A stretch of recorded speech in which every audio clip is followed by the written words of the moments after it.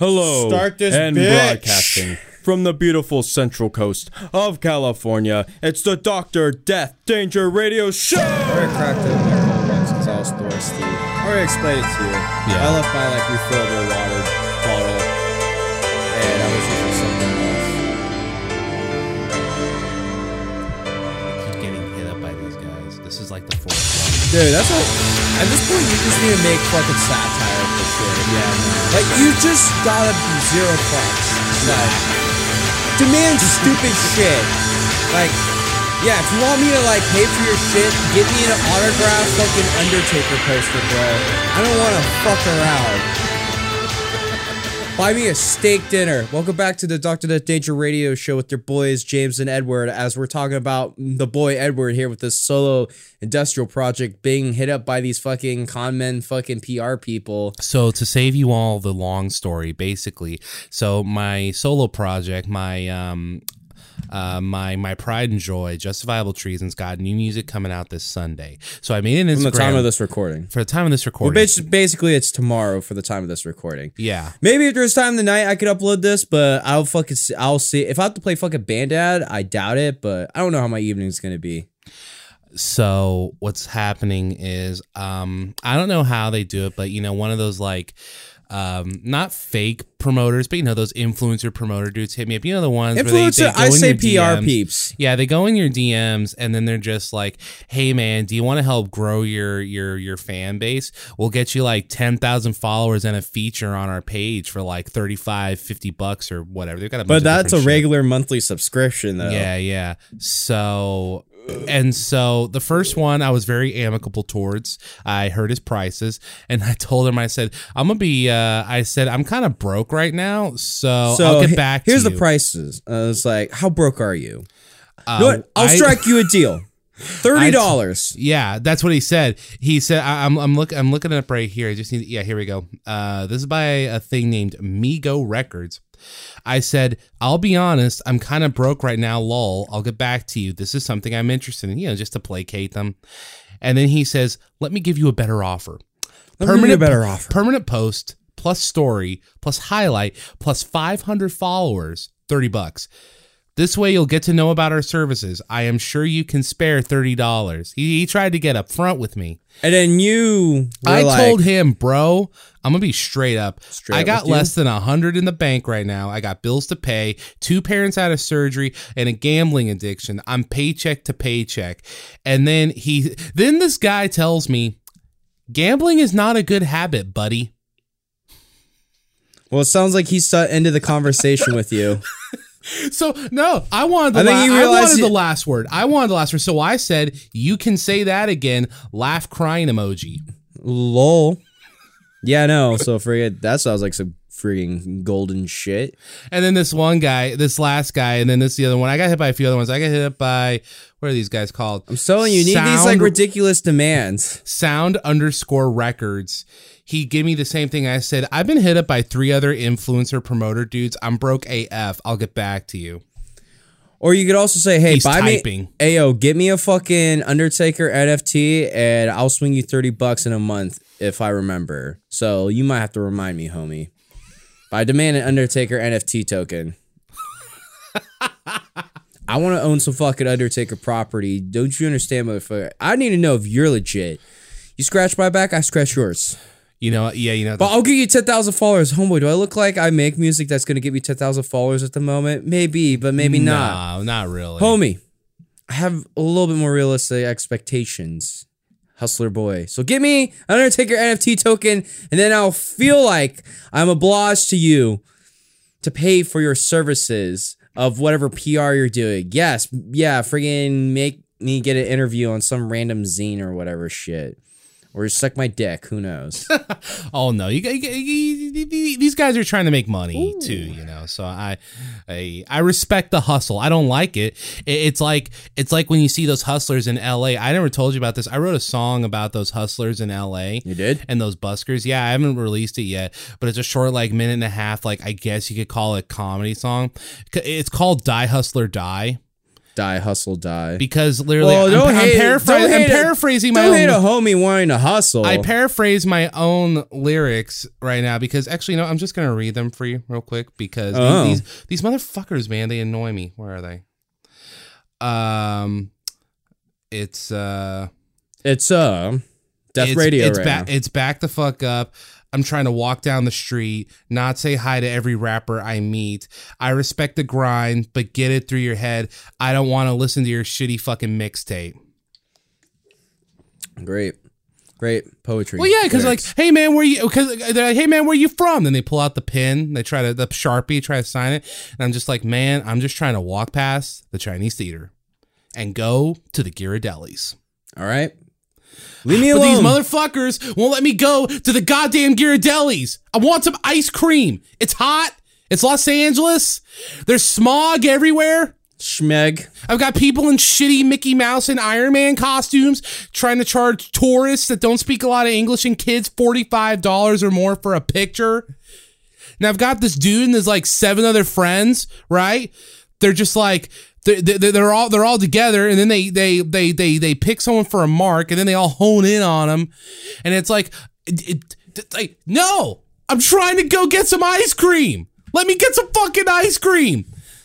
Okay? Yeah, no, I remember fucking stealing with that shit because I remember like these goofy ass fucking street performers. Because I remember I went and saw a movie at that fucking at the El Capitan because Ghirardelli's is right there. I went to go see a movie. I'm trying to remember what fucking movie I went and saw. It was at El Capitan. It was a Disney one, I assume. Oh yeah, it was something Disney was throwing on, and because good friend Bone Steel was working there, so I got free shit. Yeah. It was funny too because like the front desk lady, sassy black lady that like Jake says like works there has I remember this lady. Huge boner for fucking the Fast and Furious. Like, Jake Statham, he's my man.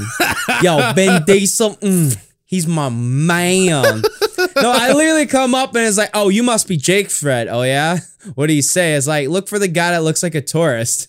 Because I'm wearing my fisherman's hat and stuff. And my hold-up shirt is like, oh, my God. You know what? You're not wrong. I like that. At least I could be picked out of the lineup. Yeah, that's true. No, but I remember like coming out of a fucking movie, there was like these goofy ass fucking street performers. It was mostly like, I literally was like, okay, I'll check it out. It was like 15 minutes of fucking hype where they try to get some people to like line I remember up. you telling me and like this one guy's just gonna run and just vault over, front flip over them and stuff too. It's like, okay. But they literally are just like sitting there hyping, trying to get some money, trying to get some people. One dude's trying to like tell them like stop, like, can you please stop and stuff and move along? And then they start trying to like, they try to start vilify him and stuff and try to get the crowd on him. People kind of give a fuck. But after like 15 to 20 minutes, whatever it may be, the guy finally does it. He does this like a pretty solid athletic feat. It's like, someone will tell me, it's like, well, I don't see you doing something like that. But here's the thing. I see someone like, good thing. Yeah, he was able to vault over like, I'll give him face. Vault over 4 people. That's impressive. Was able to vault over 4 people into like a front flip vault thing. And I would say it's pretty impressive. And I'm like, bro, I've watched some pro wrestling. There's this pro wrestler named Will Ospreay. He does like spectacular shit on the regular. Yeah. And when I saw this guy do this, I'm like, this hasn't been anything I've seen before. Why the fuck did I waste 15 minutes of my time for this? This was nothing. This guy isn't an Australian acrobatic professional wrestler though. Will Ospreay's from Britain. That's what I meant. The Essex. Yeah, the Essex. You know what? Street performers actually kind of vibe with them, and like the painters are doing their thing. Because you know what? That takes actual creativity. That takes some hustling. These guys weren't being creativity. They were just being freaking like hype men with their shirts off. No, sure. Being like loud, like they're just showing one athletic feat, and I feel like was not worth that amount of time. Sure, but that at least took effort to do the flip. My least favorite thing, I think they're called buskers or buskers. Those are the people in the costumes. I hate those guys because the costumes always suck. And dude, they're corny, but somehow they're able to get some money out of people. But some of them have like predatory practices. I've seen some of those dudes in costumes just harass people for a picture. Like they follow them and stuff, try to get, and it's just like, oh my God, fuck off. At least the street performers are working. It's like, get a real job. That's really how I feel. I'm not even, it's like, take off the fucking Mickey Mouse costume, put away your Darth Vader cape and throw away your Infinity Gauntlet because it looks trash. Get a fucking job.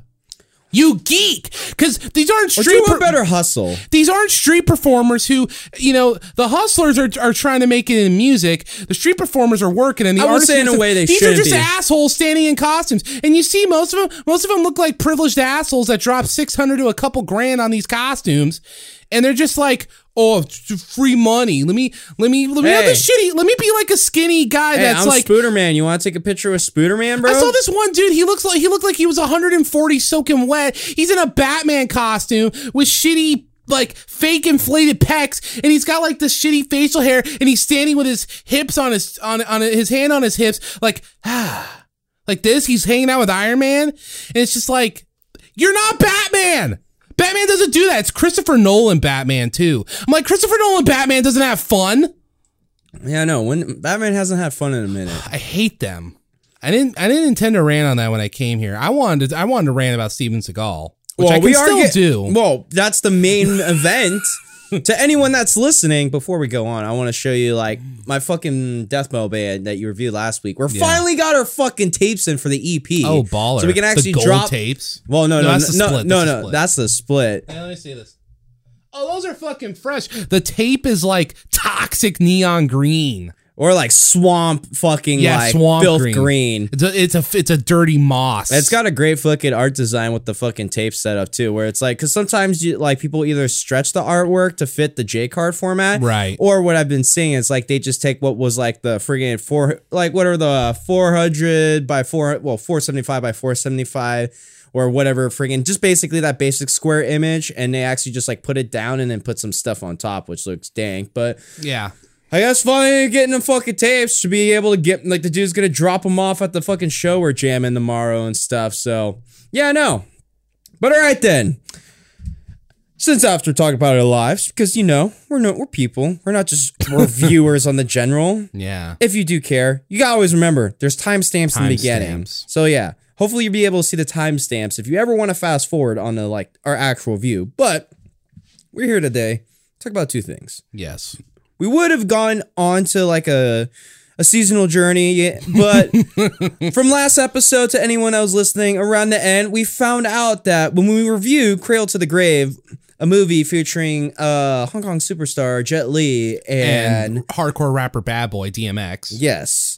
They did a movie, and that was some freaking brain junk food awesome galore. Yes. When researching, because we were like talking about Anthony Anderson and him being fucking everywhere during this time period, like it was hard not to run into him. We found out there was a movie that DMX did with Anthony Anderson.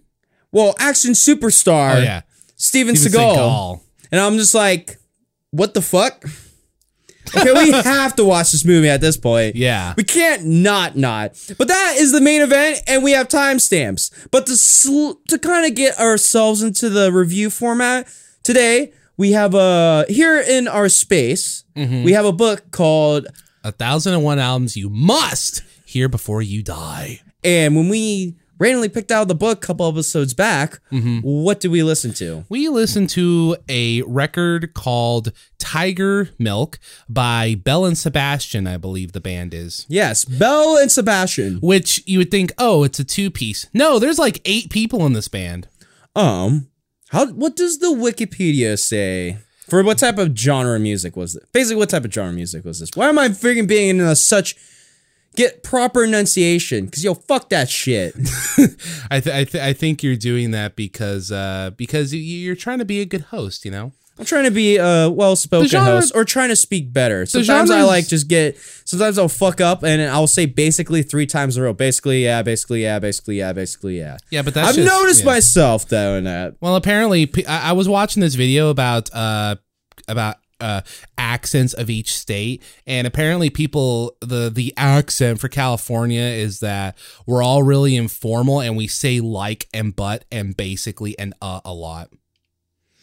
That's our gimmick, I guess. I guess that's our I thought when people thought of California, they thought, yeah, surfer dude. Oh, there's just some surfer dude. Yeah, dude. Basically, dog. So the genres for Belle and Sebastian are indie pop, folk rock, chamber pop. That's the general for the Wikipedia page. If we go to the Tiger Milk page, it specifically says indie pop and chamber pop. Now I don't know what specifically is chamber pop because genres. I never heard of that one an endless before. sea of fucking like stuff. But if I was to put this in a category of like vibe and tunes, I would say this is some chill indie sounding music. It's very indie. But it's also very big sounding too because there's 8 players, so there's a lot of layers to their music. I looked into that. The name is just a name, and there's 8 people, but apparently in the early days they never they wanted to remain anonymous, so they would just like take pictures of random stuff or even use pictures of their friends like for publicity photos. They don't do that anymore, but yeah, it was for the art, I guess. But yeah, for the art. This record, which I always forget because the 90s was just a melting pot for all the music we listen to now, besides like the first 10 years of the 2000s.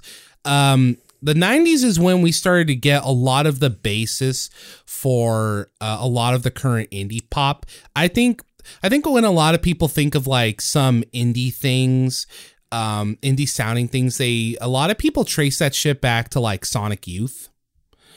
People trace Sonic Youth back to a lot of shit. That's an alternative music though too. Yeah, indie to like me, Sonic Youth did have like a friggin' like a little bit of like popularity explosion in the early 90s. To me, indie's like connected to alternative music. I always thought well, indie is alternative music. Yeah.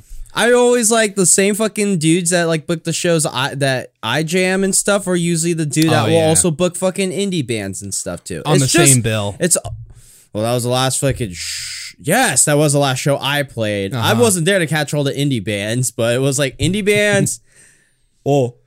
There was like a bunch of indie bands, 2 hardcore bands, and your boy here with Corpse Stirrer's fucking grindy, gruff death metal. Now, I like indie. I don't really listen to a lot of it, but I always kind of like the first throwback sounds. So one thing I'll say before we get into the tracks here is that it's like you said, this album, it feels big. You hear everything. It's clear and concise. And I'll tell you what, I wrote this a few times on my notes. There's 8 people in this band, and I tell you, you can really tell all 8 of them contribute to the writing process. Like, you can just tell. Hopefully. You can say it's almost jammy. Yeah. Track 1 here is called The State I'm In.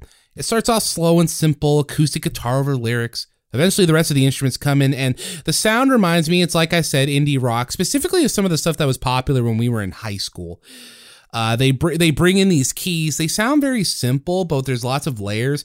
Kind of reminds me of like a bunch of old like 60s rock, not acid rock bands, but just 60s rock bands. There's a little bleed of like influence and inspiration from like those bands. There's a lot of little things. At least that's with the fucking indie music scene. Yeah. There's a lot of little things I like. Like I said, the keys. You hear every instrument clearly.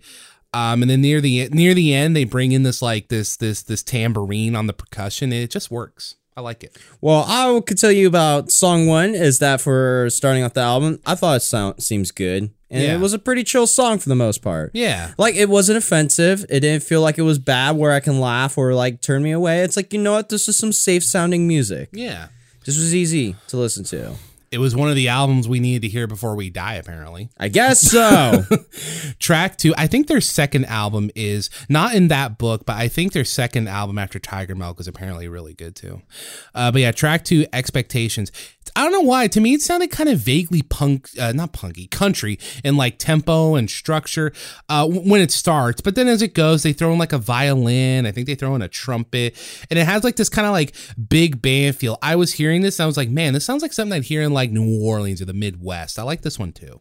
I wrote down for song 2 is like more of the same. But there's a cool brass instrument part. Yeah. All right, moving on. I'm a simp for brass. No, not so much brass. I'm a simp for the saxophone. There's no saxophone on this record. There was a brass instrument. I don't know, like a trumpet or whatever. I couldn't tell you. I just wrote down, I was like, you know what? Just brass instrument. Yeah.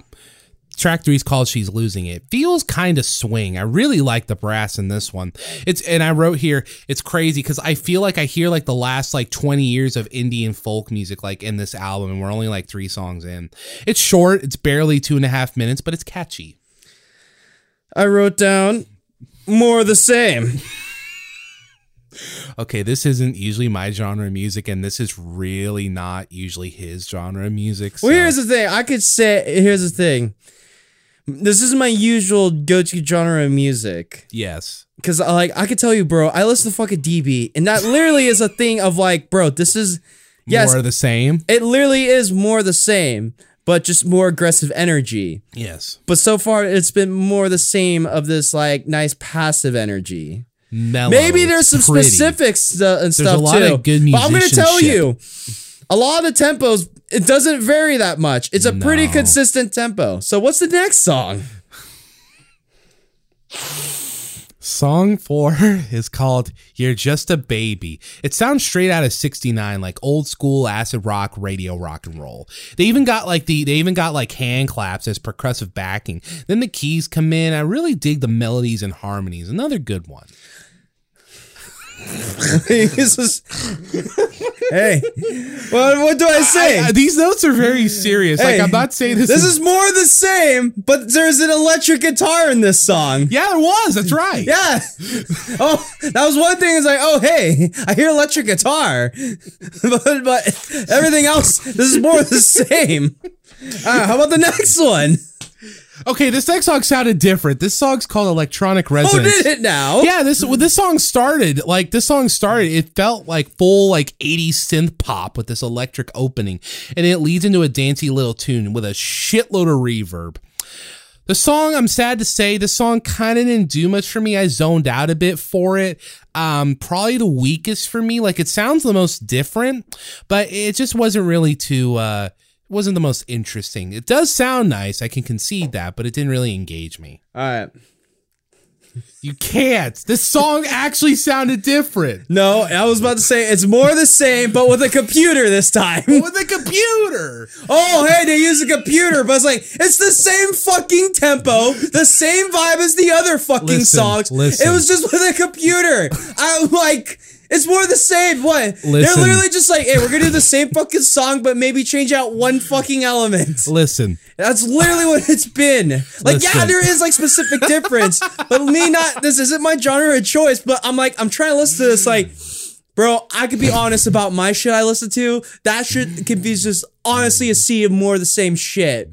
Listen. But I know, but let's be real here. Listening to this was literally like, it was like, but this was a computer synth pop. It was the same fucking tempo, the same fucking vibe, just computer sounds. Listen, 120 BPM or die, bro. This is not 120. Well, this is either a step down from 120. These are pop. What are the two? Is it 120 and 90? 120 is a pretty quick tempo. Well, obviously it's not like a freaking like. Because I've played the like Megadeth Tornado of Souls with a metronome that's set to 196, right. But that's a fucking mid-pace.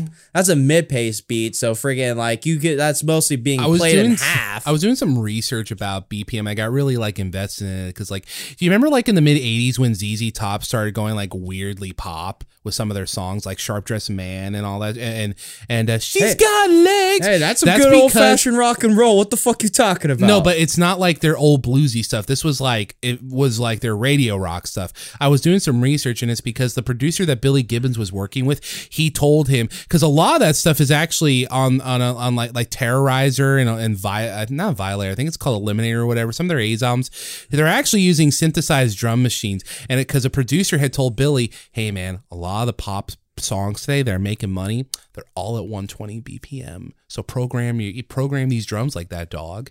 So that's why he did whatever. that. So we can say these songs are the same 120 These are BPM. pop song structures. All right, let me tell you. All right, tell me about the next one. Track 6 is called Right Back At. Oh no, sorry. I said track 6 is Right Back At It with the 60s radio rock. Song's called I Could Be Dreaming. Making great use, I felt, of the delay effect on the guitar. It's a fun, simple pop song, not much to say. I wrote here, I fear the last song kind of took me out of the record, but this song really tried to pull me back in. I didn't love it. I didn't dislike it. I like how it gradually built up in speed near the end. It was a little bit.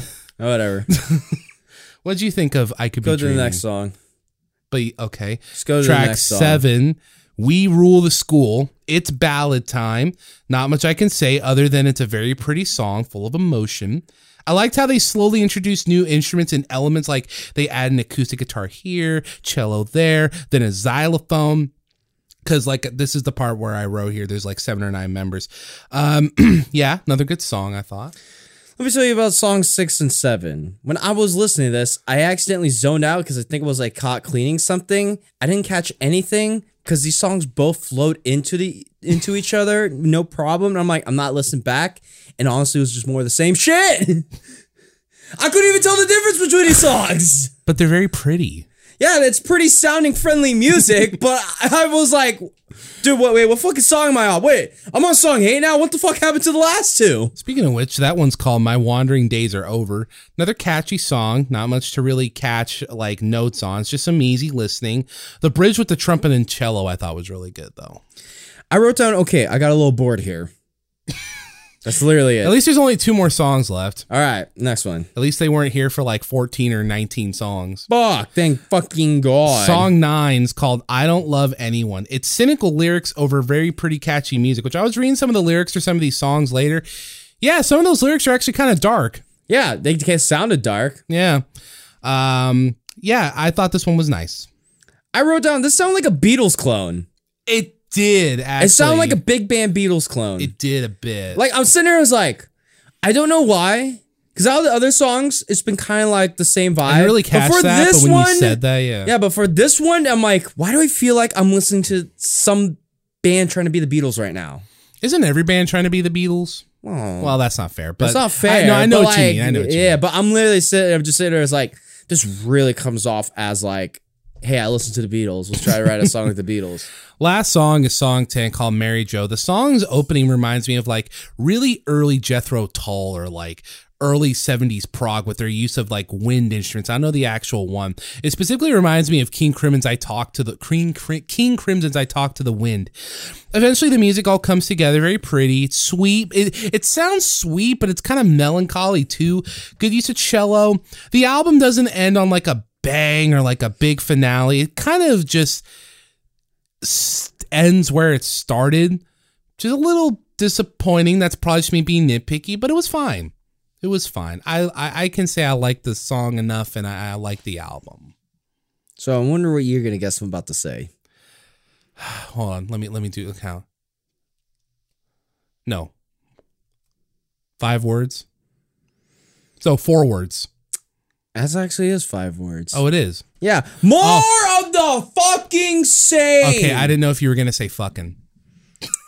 Like, if you ask me, it's like the music sounds good. Yes, I justify it as like it comes off feeling good. Like it has, like the whole album feels like it flows well. Yes, and stuff too. But you got to sit down and actually dissect the stuff. I casually listening to it while I'm work, while trying to do something else and try to listen. Nothing pops out.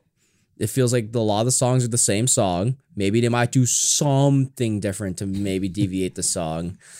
But but literally in the end, I was like, bro, more of the same shit. I mean, and I listen to DB, bro. I know what more of the same shit is. It don't matter to me. Hey, you know. Now, I don't know if they're Belle and Sebastian are elite in their fucking genre. I don't know if they're elite. I don't know how much they push around. it. Like, I don't know how much they like if they push boundaries in their genre and stuff too. I really don't know how indie is. To me, it seems like indie is a very like friendly form of alternative music and stuff too, where it's like you really don't meet a bunch of fucked up individuals. You don't meet a bunch of fucked up individuals. Well, this album, but at the same time, a lot of it's just like a lot of bored and consumerism fucking mentality with this shit. There's nothing special with like sometimes indie music. Well, Tiger Milk has sold over as of 2007, so it's probably more, but that's just the source cited, has sold more than 124,000 copies. Do you want to hear the reviews? Well, not hear, but like hear the ratings. Yeah, what's the ratings at? All Music, 4 out of 5. The Guardian, 3 out of 5. NME, I always forget what that stands for, 8 out of 10. Pitchfork, in 1999, they gave it an 8.4 out of 10, but then in 2020, they re-reviewed it, and they gave it an 8.5. Q gave... Oh, no! They upped it 1 fucking point number! Q gave it a 4 out of 5. Rolling Stone, 3 out of 5. Rolling Stone Album Guide, 4 out of 5. The Times, 9 out of 10. Uncut, 4 out of 5. The Village Voice, A-. Here's the thing. If we're going off what was in the 90s and stuff too, and it's like this came out in 96. It sounds like this is elite in its genre, and I feel and like I'm not discrediting, like this sounded good. This was all like good stuff. Good. But the only thing I picked up from this, like, dude, this is more of the same shit. And like indie music's fine, but to me, like, I don't give a fuck about indie music and stuff too. Fair. I like a little bit more energy. This was void of like high energy. Yeah, maybe their second album would be better. Look at those reviews for the second one. It's even better. Well, what is there a little variety? I don't know, but yeah, no, I could say I liked it. I mean, it's okay. You didn't like. I mean, it's okay to have different opinions and stuff too. So that's cool. I was gonna ask you this though. Compared to Ice Earth, because that is high energy, but that is also more of the same. Compared to Pearl Jam, which we just listened to, which technically would have been their contemporaries, quote unquote. Dude, what? Just because 90s. What I feel like has come off better and more, for sure, more respect. I feel like Belle Sebastian for sure comes off with one better than fucking Pearl Jam. That was just like, ugh, guys, sounds like it just takes a drop. At least this album stayed strong, consistent. Yeah. Like it didn't feel too dangerous in variety, but this is one album, an early album. That's why I feel like it's fine. Now compared to Iced Earth, I kind of understand what they're going for, and sometimes a lot of it was just like poor and bad, but usually they only need one or two songs per album to have a killer live performance. True. And stuff too. So if you ask me to rate like out of like here's the thing about Belle Sebastian. As an album, it is a good album. But musically, it's not my thing. Mm-hmm. And honestly, you're always gonna get the people that are outside of that genre and they're gonna try to listen to it, and sometimes they'll listen to it. It's like, honestly, this is more of the same shit. Yeah. Like you yourself can specifically are able to tear it down, but a casual listen, it's not much going on. I hear you. And like it does sound old school, and if we're going to put in the time place of whenever this came out and stuff too, I can understand after going through the friggin' like echelon of the friggin' 1980s and stuff, the 90s was a regression in friggin' music to bring back to more older forms. So this like fit the old form, like jam band indie stuff, like whatever the fuck was going on, like a Dave Matthews Band or fucking Hootie and the Blowfish. That's why bands like this, Black Crowes and Oasis got popular, because they were doing mostly Black Crowes, but they were doing these bands were doing this throwback stuff, but they were updating it with like newer sounds too. That's why that got popular. Because the 90s is when that throwback sound started to get popular. Now, here's the thing. How do you rate it out as an album? Well, here's the thing is like, I couldn't tell you what's elite in that like genre. See, I don't know if like they're elite of their peers. I feel like musically it's very good. I feel like technically it's pretty good. It's very good. Yeah, technically it's good. Musically, I don't give a fuck about. But that's what I was going to say. As much as I actually like the album, I feel like the sound's weird. I can't be like, oh, this is one of my top like 20, 30, 100 favorite albums. I think this is a thing I can listen to and be like, this is good. But like, would I listen to it again? Maybe a couple sporadic songs here and there, but that's about it. So like, I don't know. I feel weird answering this question because I like it, but I don't like, it's not like, it didn't become like this thing of like, oh man, this opened my eyes. This is like one of my new favorite things now, you know? It didn't latch on to me, and like I didn't feel like it's a not like new fresh breath of experience. It literally was just like, you know what? I think there's only one song where I said it like this got a little boring, but everything else is like these were all fine, good songs. Yeah. So literally, I could say if the album was a really good album in structure and technically it sounded good and stuff too. Yeah, I didn't feel like anything was just bad and drawling and boring. Like this, all the songwriting's good. Like yeah, it's all basic. Really good. Yeah, no, it's really good. I would just say it's not my like genre, and a lot of it's more the same. I think that's what I could say. I very much like, respect, and appreciate it musically, even though it's probably not for me. I respect it maybe like as a musician and stuff. Yeah. There's a lot to appreciate as a musician. But this doesn't inspire me and doesn't make me want to go make music. Well, yeah, we're not going to start playing a recorder. You're not going to start playing a recorder on Corpse Thrower. No, unless it's a fucking joke, but Corpse Thrower, it doesn't get dangerous. So Wizard's the one with the stupid dangerous ideas, experimental dumb ideas, because fuck it, no one listens to us, so we can do whatever the fuck we want most of the time. High chance most of the time. Yeah. Some safe regard. We're not gonna write a fucking Belle Sebastian Beatles ripoff song now and try to play as multiple instruments as we can. Yeah. We're not going down that territory. I'd love to see Dylan try to play a violin.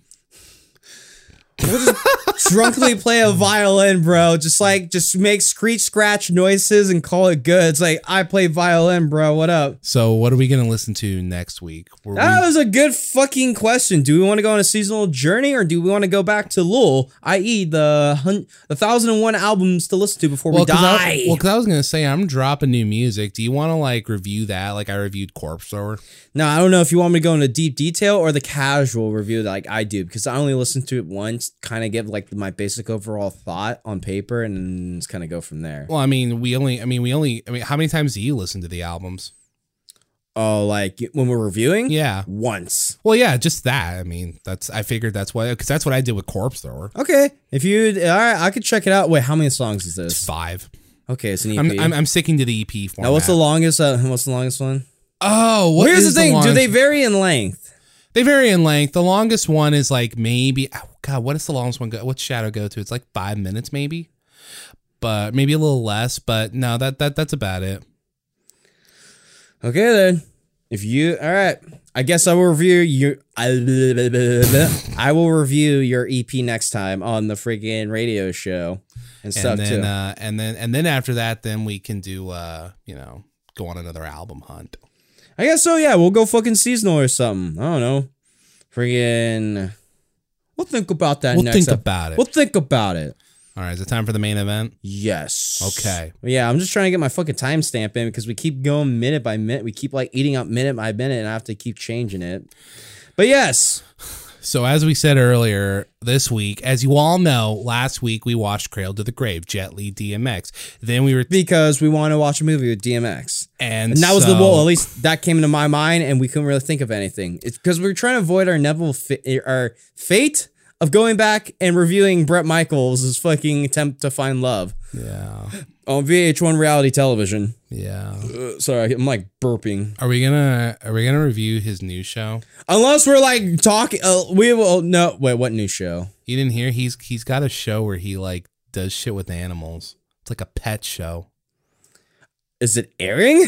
It's not airing. It's like filming. It's coming out soon. I think. If I am able to find it and keep up with it, then yes, maybe. But maybe this season, maybe season 3 or Rocket Love Bus might just like finally turn us off. It's like we're done, nevermore. No more Bret Michaels. No more Bret Michaels. Fuck his fucking glossy fucking makeup face and his fucking like eyeliner where it isn't aggressive. It's just there to accentuate his eyes, but you can see the fucking makeup. Yeah. His freaking like his I want to call him mop dude. What the fuck you doing? Oh, I knocked it by accident. I just want to make sure it's still connected. It is connected. Okay, great. I would have said something. Okay, sorry. But fuck it. I don't even know what I'm ranting. Exit Wounds. This is Exit Wounds. DMX and... That was a hard start. Let's get it. We all fucked up. We're on some drunk ass shit right now. I guess so. I might as well fucking change out the timestamp again. Okay then. Now then, listeners. After this drunken mess, we're here at your main event to review a movie from the year of our Lord, 2003 or 2001. It was 2001. From our year of our Lord, 2001. Cradle of the Grave was 2003. Yes. We're here to review today Exit Wounds, starring action superstar and piece of shit STEVEN Segal. He's such a piece of shit. And freaking rapper megastar sadly passed away, but isn't I wouldn't say the best role model, but he does seem like he can be a positive guy. But also he does dogfighting. I'm really burying these two. I like superstars. We actually like DMX though. Yeah, no, I do like DMX. And STEVEN Segal, I just laugh at. Yeah. He had one good movie. Like one movie that he was like actually good in that was actually good. Hard to Kill. Everything after that's just a meme. It's just a meme. Yeah, so literally when we found out there was a movie with these two, it's like, wait, fucking meme lord STEVEN Segal and DMX did a movie? It's like, what the fuck? And here's the thing, I have like, when I was watching this, I think I've seen this before on television, but I've totally forgot about everything about this movie. There's only one scene where I remembered, and it's when DMX's character is buying a Lamborghini. And I remember the Lamborghini, but everything else, STEVEN Segal and all this other shit, just flew past my dome. I never knew this movie existed. Neither did. Well, I totally forgot this movie existed till I saw some stuff. It's like I've seen this movie before. All right. How does this movie start? We start with, I wrote here, we start with a dude talking to people. I just I wrote guess down this some is the president? No, that's the vice president. I just wrote down some friggin' Mitt Romney looking motherfucker. Is talking to the people. He says, I hope you enjoy your stay in lovely Detroit. And he talks about gun safety. I think Detroit? I thought it was New York. I thought he said Detroit. Who knows? Whatever city. Which I was just going to say, that made me laugh right there because he starts talking about gun safety in Detroit.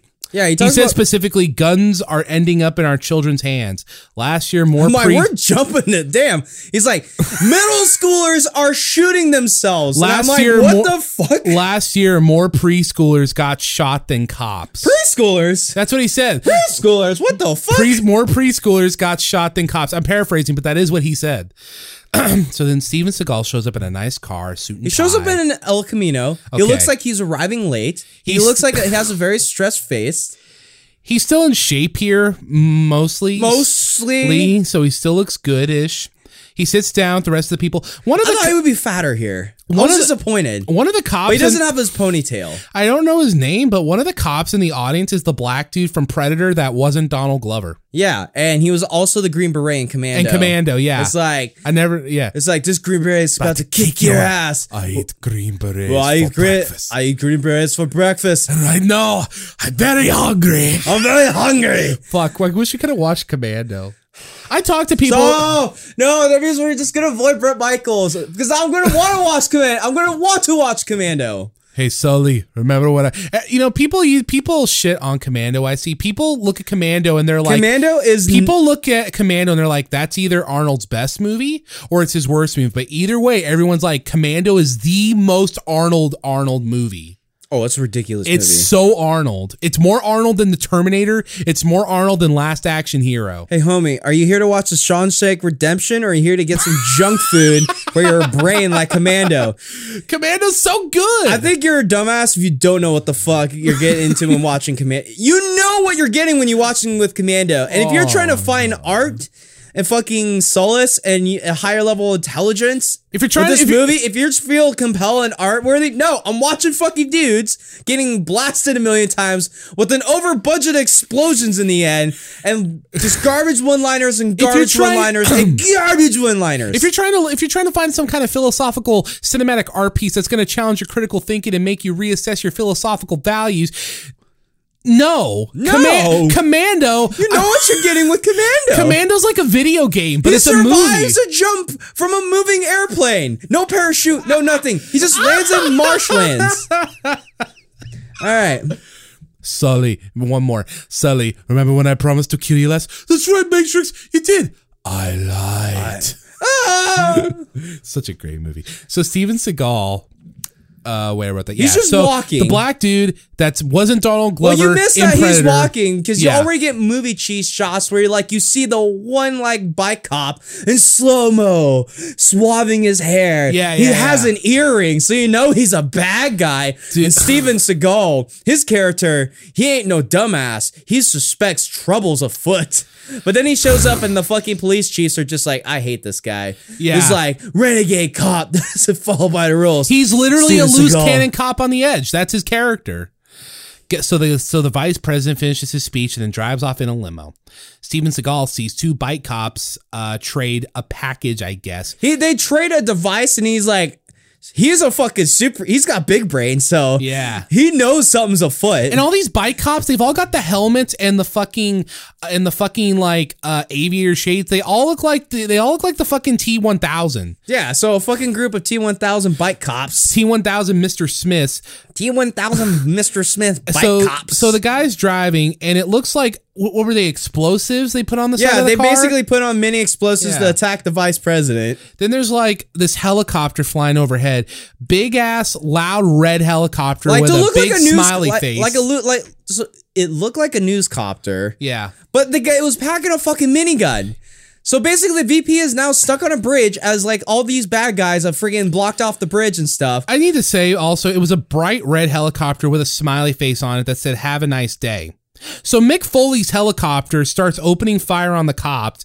Seagal kills the bad guy that was driving a truck. Well, there was a bad guy dressed up as a pastry chef. Yeah. He like friggin' like, it's like people ask him to move his thing, and then he like, okay, I'll move it. He pulls out 2 Uzis. Yeah, he goes like fucking John Woo, and then friggin' like, Seagal just pops up in his El Camino, like friggin' just like hard brakes, pops out, shoots him, and then friggin' he like takes his hat and disguises as him as he drives the pastry truck that's supposed to be some like, they were gonna use as part of the bad guys' plan, but oh no, big brain Steven Seagal's here to like foil their plans. Then he drives the big truck into 2 bad guys who one of them doesn't move. He just stands there and keep shooting. Dude, they literally was like, I thought they'd move out of the way. I was like, nope, he just ran over a guy. Yeah. It was a kind of a cool shot because when he hit him, like you see him get hit, and then like the way the cameras put his like fake badge lands in the frame, I'm like, cool shot, bro. You had like a solid 30 seconds to get out of the way, Holmes. Dude, Steven Seagal's big brain, bro. He can't mind control people to stand still. How do you know? So then he backs up the truck, and somehow this motherfucker's not getting hit, grazed, or even slightly concerned about the 5 dudes firing submachine guns and a motherfucker in a helicopter firing the minigun. Yeah, like literally, and Steven Seagal's telling the vice president, come here. Come to me. I'll get you out of here. And like the Secret Service is like, no, we got this. No. And they're just getting murked. Vice President, come with me. And did you notice this? He then takes his handgun, his basic 45. He shoots it at the helicopter. No, for some reason, I think he took someone's fucking handgun or something. He has a fucking like machine gun freaking pistol. Yeah. That thing was like, and I was like, yeah, the sound effects. And this dude, it's literally, but the thing is, the sound guy and editing guy were fucking up because the handgun, you could see, and then you could see the visual effects just going, bop, bop, bop, bop, bop. But the sound effects were going, brr, brr, brr. I'm like, what the fuck? And then he shoots it at the helicopter. And he shoots the pistol at the helicopter. The helicopter explodes. Yeah, he takes out a helicopter with his fucking little mini pistol. He doesn't kill the Gatling gun guy. He doesn't even shoot out the rotors. He doesn't kill the pilot, and then it crashes like that one scene, speaking of John Woo in Broken Arrow, which I always forget he made. No, he shoots the helicopter sometimes, and like it's fucking Metal Slug, the thing explodes. I hit it in the right spot. It's like, choose your character. Marco, heavy machine gun. That's what that shit was. Are you doubting my shooting abilities? I'm here to save the vice president. I'm not here to try to like target off people. My stomach. So that happens, and then he ducks the president on the other side of those weird stone things you see on bridges. The vice president, all the Secret Service peeps are all now dead, so only Steven Seagal is here to save He looks him. at the vice president. He says, "Gotta do the Seagal voice." Sorry, sir. I gotta do it. Then he throws the president over the bridge. And it's like, I can't swim. Yeah, he's like, shit. I can't swim. Splash. I'm like, no, this year I can't remember because there wasn't much notes on it. I was like, does he just like able to fight off everyone, or does like the whole like all the fucking the MARTA cops show up? He just kind of takes him out. He just shoots him. He kind of takes. I guess he just takes him out, and then like backup finally shows up. He shows his badge. He's like, don't worry, I'm a cop. And then you just see like the friggin' vice president's being like pulled out of the water by some peeps in a boat and stuff. And friggin', and then he gets yelled at by his chief, who I think's name was you Frank. get the fucking newspaper edit thing where it's like chaos. Oh, and this was gold. What possessed you to go on that bridge and start World War III? And Steven Seagal says, I saved his life, Frank. I saved his life, Frank. I saved his life, Frank. I saved his life, Frank. Secret Service was there. What if it went the other way? I didn't vote for him anyway. I didn't vote for him. That's how he fucking talks every fucking time. I know. What the fuck? Is it that hard to emote? No. He doesn't even move. He looks like he's using 2 muscles in his whole fucking face. I'm Steven Seagal. If I emote, that shows weakness. And I never show weakness. Oh yeah. You're gonna hurt the good name of Aikido if you show feelings. Aikido is a real dangerous martial arts. Don't doubt it. Weren't you telling me last time that Aikido's kind of bullshit? No. Why would I say that? How dare you? Aikido is dangerous martial arts. Only the masters can do it. So they talk for a bit. Segal shows a little emotion when the chief tells him the attackers were, and I didn't realize this. This like went fucking nowhere. He says the attackers were probably a local militant group, and then according to the captions, because I couldn't hear, because Steven Seagal was apparently doing ASMR, ASMR, better than Bob Ross, and he stands up and he goes, live by the sword, man. That's what the caption said. It's like, well, we can't be doing that. Wait, what do you mean? So the chief fires him because the department's sick of him. He's too reckless. They can really fire because it's like, no, like, I guess he fires him. Then he goes to the Green Beret dude. Yeah. Oh, I called him Predator dude, but either one works. Yeah. He goes to the Predator dude. Predator dude. And he's just sitting there like, I know you're just going to go to the police union and try to friggin' like, challenge this and try to get your job back. But it's like, no. You've pissed off Secret Service this time. So we're going to make sure you're going to get the worst. And like, what are you going to do? It's like, we're going to move you to the crappy precinct on the other side of town. The 1-5. What? That shithole. That shithole. So then we get to, because I still assume this was Detroit. Then we get to the real Detroit. This place is dead center in the hood as a DMX song plays. Well, DMX is like on the poster. I hope I get some DMX music. Did he put it in his contract that the only licensed music that could show up in his movies was him? Well, why not? You gotta realize it's good marketing. Like Steven Seagal is an action movie star. DMX does sound like he has edgy music. What, you saying I'm not a draw? That's how you doubting my ability to get DMX over as a rapping superstar? That's how Phil Collins did it. I mean, anytime, I'll fuck you up with Aikido. Die by the sword, man. So he goes in. Really quick, you ever see Steven Seagal's at like martial arts like things where he actually does his Aikido and stuff? Yeah, he just takes people's hands, he like moves it over, they like oversell it, and he just go like, see? That's what I was gonna say. Do you think he paid folks to do that? No, Aikido's a friggin' not a good martial arts where they don't have practical like live training practice. But no, it'll be too dangerous if we actually like practice. Isn't Aikido just judo, but they try to throw in joint manipulation? Well, see, the joint manipulation is legit, but the fucking weird like thing they're doing, it's like if there was someone actually resisting, it wouldn't work out that way. Because I remember I asked my dad once about Steven Seagal's like martial arts, because dad thinks Steven Seagal is kind of cool in the movies, but I asked him like about his martial arts, and I'm paraphrasing, but he basically said, I asked him about Aikido and stuff, and he was like, oh yeah, because keep in mind, my dad, black belt karate guy, taught the shit. I asked him about Aikido, and he was like, oh yeah, that's bullshit. Yeah. So, well, there's no like, literally it doesn't work because like how it's practiced, like they don't have like live resistance training to like actually try and make it practical. Jeet Kune Do is a more legit martial art than Aikido. Yeah. And that was invented by one guy. Yeah. Only sort of. It's like a little bit more legit in its basics, but how it's practiced in live simulations, they don't do it as much and stuff. It's not like a Brazilian jiu-jitsu where they actually practice, or like a boxing or kickboxing where they actually like live train and stuff too, with resistance and stuff. Yeah. To actually like prep for situational. This is just like you just practice some moves and just like, scenario, you do this. This is way more interesting than the actual movie. So he goes into the police station. He sees rowdy cops and crooks and stuff. It's a fucking madhouse. He sees a pretty lady. And he's like, who runs the circus? Hey, who runs the circus? She's like, follow me. I was like, well, what are you doing here? And he's like, oh yeah. It's like, my name's Boyd. I've moved. I've been like Oren Boyd. Such a weird name. Whatever. I'm Seagal. I've been moved here. It's like, well, come with me. And he finds out that the pretty lady is the chief. It's like, oh. Yeah. And whoopsies. Like, whoopsies. Sorry for the rough impression. Sorry, first impression's already done. So I've heard about you, Boyd. So have you now? So she tells him, dude, we're gonna be doing Seagal voice all fucking. So she tells him, we just barely start this, and we're already like 15 minutes in.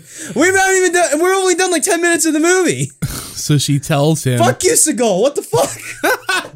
So she tells him he's got excessive force. He's got excessive force issues, and that she's in charge. She doesn't call the shots. So she tells him, "I was gonna put you behind the desk, but I have a better idea."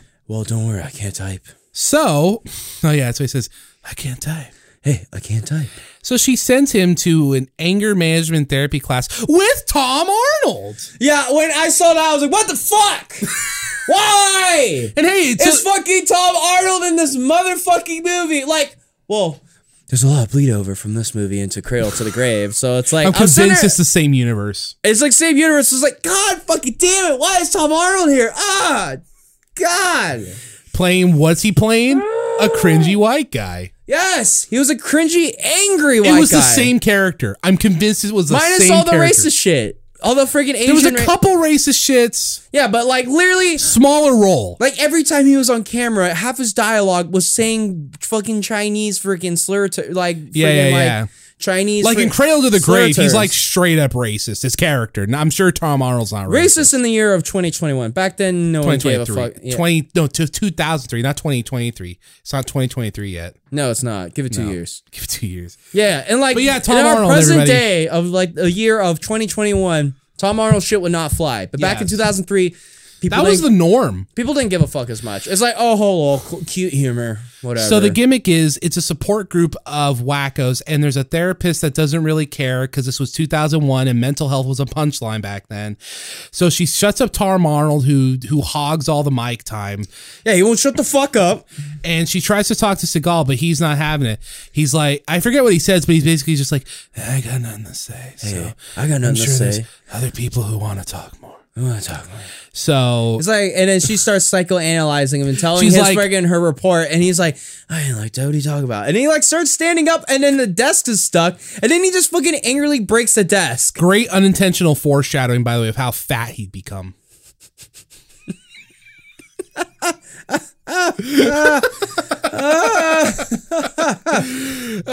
So he rips his desk apart. He just smashes it. He goes, I'm a happy guy. Hey, I'm a happy guy. See this face? See? This is a happy face. Okay, and I'm sitting there like, you know what? That's actually pretty funny. That was funny. Steven Seagal's funny is like, you can laugh at him. But that was like intentionally fun. That was meant to be comedy. It was pretty funny. You know, Seagal could be a funny guy. Mostly because you can laugh at him. So he goes outside and he sees some dudes trying to break into his truck, and he's just like, he tells some shit. He's like, hey man, you gotta be quick, get in, get out, man. Why don't you let me show you how to do that? I'm the master. I'm paraphrasing. Oh yeah, show us. And so then he like pulls out the keys and like clicks open the truck, and he's like, and then like these thugs like, oh, so it's your truck and stuff. Then Tom Arnold fucking runs out. It was like, why? Stay the fuck away, Tom Arnold. He's like, come back to class. All the guys love you. They're taking off their shirts. They're ripping off their desks and shit. But then he finds that, oh, and by the way, can I point out, I know this isn't, I'm sure this wasn't intentional. All the people trying, I think except one maybe, all the people trying to break into, there's like 6 of them. All the people trying to break into his truck are minorities. Oh, God damn it. You're not wrong. I just they know were for sure all minorities. It was mostly the Asian twins that you can like. Those are the most like notable characters. Yeah, everyone else is just like, oh, because he sees they're packing heat. And so he's like, well, the guy, like, one of them flexes that one of them got a gun, and Tom Arnold's like, I don't know this guy. What are you talking about? And he runs away. But then before that, he's just like, by the way, guys, I'm a radio DJ, which makes a lot of sense. No, he's radio DJ. No, he's like a friggin' like TV host. Yeah, sorry. And then he's like, next week I'm doing a special on violent twins. You guys should show up, the 2 Asian guys. And then the one guy's like, man, enough of this shit. And the guy's like, wait, you 2 aren't twins? That was yeah. Tom Arnold's got zingers. So whatever. So he kicks their asses. Yeah, there's a lot of quick. Yeah, he like chucks one like a friggin' mile off through a fucking car. Was I wrong? Did he not do that he like grabbed him by the elbow like this and then flipped him and then he flew like 10 feet? Yeah, so Seagal's a fucking superhero. What are you talking about? That's how I usually fight. I'm a dangerous man. Trying to just think of like cringy superhero shit, but then like he says it's like, I am vengeance. I am the night. I am vengeance. I am Batman. I am Batman. Right. Truth, justice, the American way. I think he has said something like that. Oh God. So anyway, yeah. So he beats these guys up. The edits here for the fight were kind of quick and honestly a little messy. And they try to make him look athletic. Oh God, the worst fucking part is he drop toe hold kicks a guy, but then like catches himself on his hand and props himself back up. I'm like, I don't care how thin he is. You're trying to tell me Steven Seagal can do that? No, he can't. No, he can't. Yeah, no. You can't do that. No. I'm sure most wrestlers can't do that. Yeah. It looked like he was breakdancing. Yeah, so friggin' Seagal basically whips all their asses. Arnold, and friggin' Tom Arnold, and all the peeps in anger management, including like the friggin' lady too that was running it, are out there, and like I guess he gets berated. she's like, this is not how you take out your anger. But then fucking Tom Arnold simping over the guy. He all was like, yeah, you're so cool. And then Steve, this was actually it's like, funny. this is how I take out your anger. It's like, dude, these peeps were trying to jack his truck. And then Steven Seagal looks at the lady. She's like, what did he say? He said, you see how happy I make others. Again, that was kind of funny. That's what he says. You know what? He's a comedian. So now the real star shows up. DMX is here in a gray fucking turtleneck. Do you see that turtleneck? Hey, DMX got drip. What, you gonna diss the DMX so drip? He goes into a police station. He's walking into the police station to his own music. No, he's going to a fucking county jail to his own music and stuff. Yeah. And then, like, I wrote down, like, dude, it's the same geek from the movie we watched last time. Was that the guy? Yeah, it was like the fucking, like, I wrote down as the geek. Cradle to the Grave has to be a sequel. It has to be a sequel. I don't care. Whatever. It has to be a sequel. It's something. So sad boy DMX, he's looking so sad. I need to say this now. DMX, like, actually tries to, like, he acts in this movie. It's not like Cradle to the Grave where he yells a bit, or he does some crazy action, but not too much. He's, like, actually acting. He's, like, performing. And I'm going to tell you this right now. He's not half bad, and like I said in our text message I sent you last night when we were talking with... He comes off as a very sad person. Like, he's able... DMX... His character is supposed to be a sad person. Yeah. And he's coming off as a pretty sad person. DMX out-acts Steven Seagal by, like, a lot. Yeah, no, and I just wrote down, I was like, because in Cradle to the Grave, he's kind of like how Hayden Christensen is in like the freaking Star Wars prequels. He's a 1 or he goes a he's 1 or he goes all 10. There's very much little in between. Yeah, 1 minute. But this where he was pretty neutral for most of this movie. Yeah, 1 minute he's like, I hate sand, or he's like, I had a dream, a vision last night, or he's just like, sand. You have brought him here to kill me. What's some other shit he says when he yells? Oh, dude. Oh no, you remember the part where he gets lit on fire? Don't worry, Padme. I'm gonna kill the Emperor. We're all gonna rule the universe. And again, I don't want to rule the universe. You brought him here to kill me. Or one of the best ones where he gets set on fire after Obi-Wan amputates him. I hate you. Okay, that one at least makes sense a bit because he's like on fire and dying. So this is where the fun begins. You know, dude, I'm telling you right now, dude, those prequel movies are fucking brutal. Like, I don't know. I'm honestly a little surprised that third one got a PG-13. Anakin's killing kids. We don't see him actually killing the kids. No, but you do actually. You actually do for a second on like Holovid though. Oh yeah, that's right. Movie was dark. Anyway, so yeah, DMX shows up. He goes to Everyone told me you killed children. Damn it. No more Star Wars. No more Hey Christensen talk. We can talk Star Wars, but not that shit. So sad boy DMX goes to visit his buddy in prison, and he's like, "Don't worry, stay strong. I got the streets covered." Well, in the character, it's his brother. Well, we didn't know that at the time. Yeah, at the time. Spoilers. Spoilers. Spoilers. Seriously, they throw like 40 plot twists at the end. It's ridiculous. But yeah, so sad. Bro, this movie is ridiculous. Sad DMX is pretty like convincing. He really looked like he had like the tight lipped. His eyes were. He was like. He looked like the IRS was trying to hunt him down. So DMX and Anthony fucking Anderson, bro. I'm telling you right now, the geek, Anderson, Tom Arnold, and DMX, they had to have been homies. They had to have been friends. Really? I couldn't guess that. So they could have. Let's not watch Romeo Must Die. If they show up in that motherfucking fuck. Oh god damn it! No, I don't know. I'm just finished it. God damn, we're gonna watch Romeo Must Die next, aren't we? Are we? You know, there's part of you that wants to. They go to a car dealership. Because now we're curious to see if the same cast shows up. They go to a car dealership. Fucking Tom Arnold show the fuck up. I don't want to look it up. They go. I won't. For our sanity, I won't. So they go to a car dealership, and then I don't hope this doesn't sound offensive, although it probably doesn't sound any less offensive than when you go racist against white people. But we meet the whitest black guy you've ever seen. Yes, he literally tells this dude who's got like the mullet or like pretty long like freaking top. Yeah, like just chilling. He's like, because DMX and Anthony Anderson walk in, and he's like, oh, "Don't worry, these are my people." He walks up to them and he goes, Good afternoon, my homies. My name is Alan Morris. If there's anything I can help you with, I'm your dog. Yep. And Anthony Anderson is just a fucking 100. He's 100 this whole movie. This whole fucking The scene. whole movie. He's just like, damn, is that the 993 Turbo? I was like, It's like, damn, baby. damn. No, he hops. No, it's like the funniest ones where he hops into the Rolls Royce. Yes. He pops in a fucking cassette mixtape. He starts bumping it. It's like, yeah, that's right, Miss Johnson. Shake your ass. He cringes out this old white lady who's trying to look for a car, and she's just like not happy. He's like, yeah, that's it. Shake it, Miss Johnson. He's fucking funny. Anthony Anderson was great. I think they wrote this script and they're just like, X, look serious. Anthony, do the exact opposite.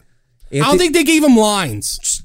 Do stuff. I think they told him just do stuff. Do stuff. And DMX, he's just serious. He's looking around the cars and stuff. And he eventually finds like a Lamborghini. Yeah. And And so Anthony's like, damn, how much is this? 200? And the guy's like, 285 actually. And then X he's like, let me turn it on. He's like, oh, we can't do that. But then the chill white dude throws X the key. He turns it on. He's revving it. Yeah, he's just revving this freaking like this Lambo in the freaking shop, and like he's pissing off the freaking like black salesman. And one moment he's just like, you just saying, it's like, can you please turn it the fuck on? And then he turns it off. Can you please turn this motherfucker off? And then like DMX does like, you don't have to yell. You could just ask. You can just ask nicely. You'll get much better results. And he's like, that way. leave.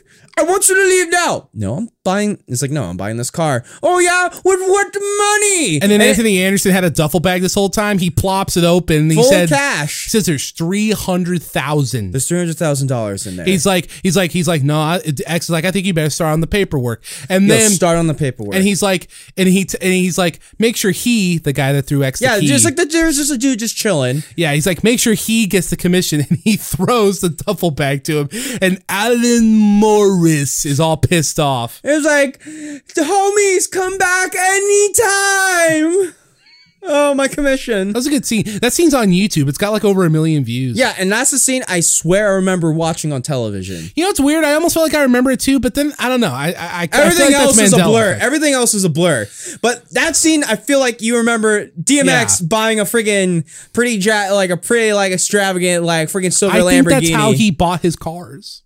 I think he just rolled in, duffel bag, found one he liked, threw the money at a guy, and then just drove off. Yeah. Because he does. They don't even do up the paperwork. He just takes the car. And then freaking they're just mobbing down the street. Anthony Anderson's got his fat ass up hanging over the roof. He's like, yo, baby. And then freaking DMX takes a sharp turn. He's like, God damn, you almost knocked me out. I was like, hey, don't be doing stupid shit. I don't think he's even he's not even supposed to he doesn't have his stuff. If he gets pulled over, he gets fucked kind of thing. So we cut to night where we see Steven Seagal driving around, and somehow miraculously he catches Anthony spying on something, which we find out is X cutting a deal with someone. He's like, doesn't anybody sleep anymore? So Seagal confronts him, and he's like, oh, hey, man, what's up? And he's like, hey, what are you doing, bird watching? He's like, nah, man, I'm just checking up on my old lady. That's what he said. Anything Anderson said. He's like, I'm checking on my old lady. And so he takes the binoculars, he sees X, and then some guy who we don't know who it is yet. And then Anthony leans over the side because he realizes that Seagal's probably a cop. He's like, 5-0! It's 5-0! And then someone drives away in a bright... This is how you know it's the early 2000s. Someone drove away in a bright-ass yellow Hummer. Yep. And I wanted one of those. I'm glad I never got one. Yeah, so freaking Seagal whips freaking Anthony's ass-ish and basically handcuffs him to his truck's grill. Yes. Then he goes inside or something. Yeah, and then he interrupts the deal, but Anthony Anderson's able to tip him off. He's like, 5-0! And then... because DMX is doing some drug deal with some, dude. And, Seagal just comes in, busted and stuff, too. Yeah, starts shooting and stuff. I'm going to cut to the best part real quick. The best part is when Steven Seagal punches him X in the face, and then DMX grabs a chain, and then wall runs, and then kicks Steven Seagal in the face. Amazing. Yep. Amazing. X gets away, and then meanwhile, Seagal cuffs the other guy, and he's like, but SpaghettiOs, it's an undercover cop. And then we get one of the funniest scenes in the whole movie. Yeah. He said, he's like, damn. He said, yeah. Yeah, because like the cop's like, dude, I've been working on this for months, and now you just ruined everything. I can't wait to see what promotion that we give you. And then, I feel good. Bow, wow. We see Steven Seagal as a fucking traffic cop as I Feel Good by James Brown plays. That was I do feel good. So funny. Yeah, it's great to watch like Steven Seagal actually have to do like Get shitty humiliated. work. Yes, it's the best. Oh, dude, people are yelling at him. Cars are crashing into each other. He said he said something to like one lady who was like, "Hey, don't blow a gasket or whatever." She's like, "Blow this or whatever." Cars are crashing. Dudes get in fights. Oh, that was great. Yeah, so pretty much the goal was pretty fucked there. But then we got pop into the boys' locker room at the precinct and stuff too. And dudes are taking taser bets at the moment. Is that a thing? I don't know, but these wild dudes are basically like, all right, how much power can you take of this taser and stuff? And will you be standing or will you drop down? And they're taking bets if they stand or fall. They bully Seagal into doing it. And he's like, oh yeah, give it to him at 25. And then one of the cops, whose name's like Mantini or something. Yeah, like this big buff white dude, basically. He puts it at 100%. Seagal's like taking it and he drops down and he just sitting there and goes like, 25% my ass. Yeah, and then he tries to start whipping the friggin' like big buff white dude, but then someone is able to like stop the white dude, and it's Michael J. White, and I'm like, oh shit, Michael J. White's in this movie. That's right. And I'm just like, oh wow, Steven Seagal had to job out to a taser at max setting, but then he gets his heat back because then he beats up the big blonde guy, and then he was looking buff. The Michael White. Dude, Michael J. White is freaking jacked. Yeah, but I didn't know he was that jacked. Come on, it's Black Dynamite, bro. Very true. But yeah, it was actually kind of cool because the German guy whose name's like, I forget his name. Let's just call him Wiener Schnitzel. Yo, big buff Wiener Schnitzel. He goes to punch him, but then Black Dynamite catches him with the hook of his arm, and he's like, what does he say? He says, "The bad guys are out there, not in here." I like that line. He's like, bad guys are He's out a sergeant, there, dude. His here. name's like Sudget or something. I don't know. It's Michael J. White. He's Black Dynamite. So Seagal leaves, and this one cop comes out to him, name's George, and he's like, yo, what's up, man? You're a legend. Is it true you beat a guy unconscious with a dead cat?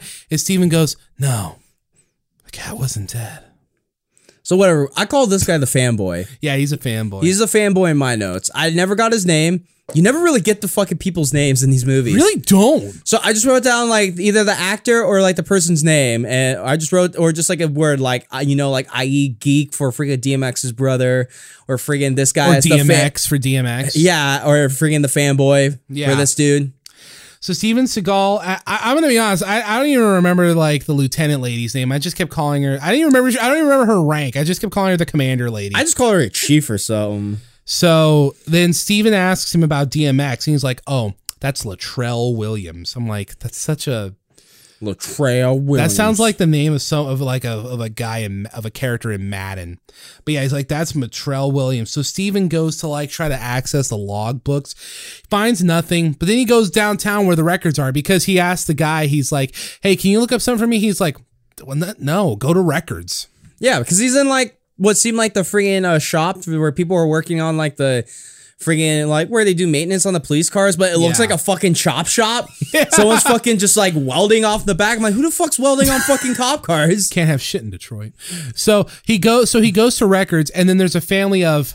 Yeah, he's literally like, I'm just going down to Hall Records, looking up a person, and he's just walking, he finds like a group of people just tied up by duct tape on the floor. I'm just it was a janitor and his family, who of course were Mexican.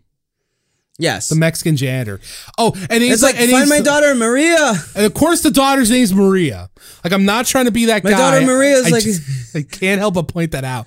Mexican janitor, daughter named Maria. I mean, that's pretty. You also had the dad mullet, too. He had a mullet. He had the Mexi dad mullet. So Steven frees them, saves the daughter. Like, he frees them. He goes finds the daughter. Then he finds the freaking peeps that and I'm going to be honest, I was a little uncomfortable because of some of the allegations against Steven Seagal. I felt really uncomfortable when he told the little girl, "It's okay, I'm not one of the bad guys," and then he grabbed her hand.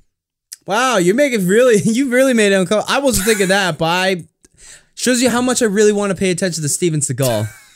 It's a good thing you don't. I just want to watch him like talking in a soft voice, or maybe he's like rock style playing blues guitar.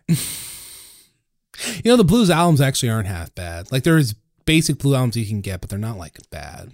Cool. You ever seen live footage? Trying to see Steven Seagal play guitar live? Yeah, he looks fat and sweaty. It's fucking awful. But he's ripping it. Oh, man. So, yeah. So then he gets blasted at by a bunch of dudes in ski masks. This was, okay, so the scene where he goes to records, gets the girl, gets shot at, and then leaves, and then SWAT shows up. This was like a 5-minute scene, but nothing like really of substance happened. Like, the way I recapped it, that's just what happened. Yeah, whatever. So yeah, he fights off with these militant, like, prep looking So dudes. he talks- SWAT shows up, Yeah. and he, like, shows his badge and stuff. They, like, look away. Then, like, the whole fucking scene shows up to the friggin' Hall of Records. He pops into the, like, surveillance truck to check out the footage and stuff. And he says, and he saw 6 dudes stealing 50 kilos of heroin, they said. From the police vault. Which Google Calculator tells me that's a lot. 50 kilos. Apparently that's a lot. Yeah. So he believes that he recognizes X as one of the guys because during the footage, Well, he it's like- zooms in on a guy with a watch. And it's like, you can see right there, he's a black gentleman. That framing was so awkward because It was like black and white, but fucking whatever. Yeah. But whatever. So back at the locker room, Chief yells at him, but then, you know, they do some dialogue, but then basically the point is she's like, you know what?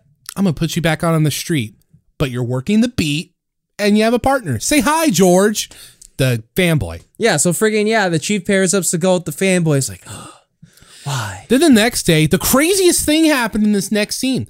When Seagal, because Seagal gets woken up at his house by fanboy. By the fanboy. But then they go out on patrol. And then the craziest thing happens. We get some character development. Yeah, Well, no, mostly for George. they have breakfast and they start doing an exposition dump. That's really what it is. So they talk about, you know, he talks about how he grew up here. He's got a wife and kids. Seagal reveals how his wife left him. They eat at a diner and Seagal's like, hey, what's up with that douchey cop, Montanelli? George is like, oh, he's a douche, but he's kind of an action hero. Like Montini. Then he's like, well, what about the German guy? And then if I remember right, the fanboy They basically literally says, said, oh yeah, he was undercover down south for a KKK ring and he single-handedly brought it down by himself. I just wrote down he beat up the KKK. That's what he basically said. Exposition dumps. Then he Had asked a little bit more details, but yeah, they just basically said, oh yeah, he was able to beat up like the Strutters. KKK. That's Michael White's character. Then he asked about Michael White's character, and he's like, you know what? He's a cool dude. He's nice. He's a nice, cool dude. So as they're talking, Steven Seagal sees the yellow Hummer from the bust, and he finds out that I know that Hummer. and he's like, and then according to The fanboy. who also recognizes it, he's like, oh yeah, that's what was Anthony Anderson? Oh, who cares? Well, He finds out that's Anthony Anderson's car, and he owns a club named Static. So we go to the club named Static. We go to Static and we see hot, topless, body painter, stripper ladies. That's Anthony Anderson just getting horned the fuck out. He's like, oh yeah, baby, squeeze that green on him. Yeah, I like a little color. Now put him on the glass. Titties for y'all. Titties for y'all. Yep.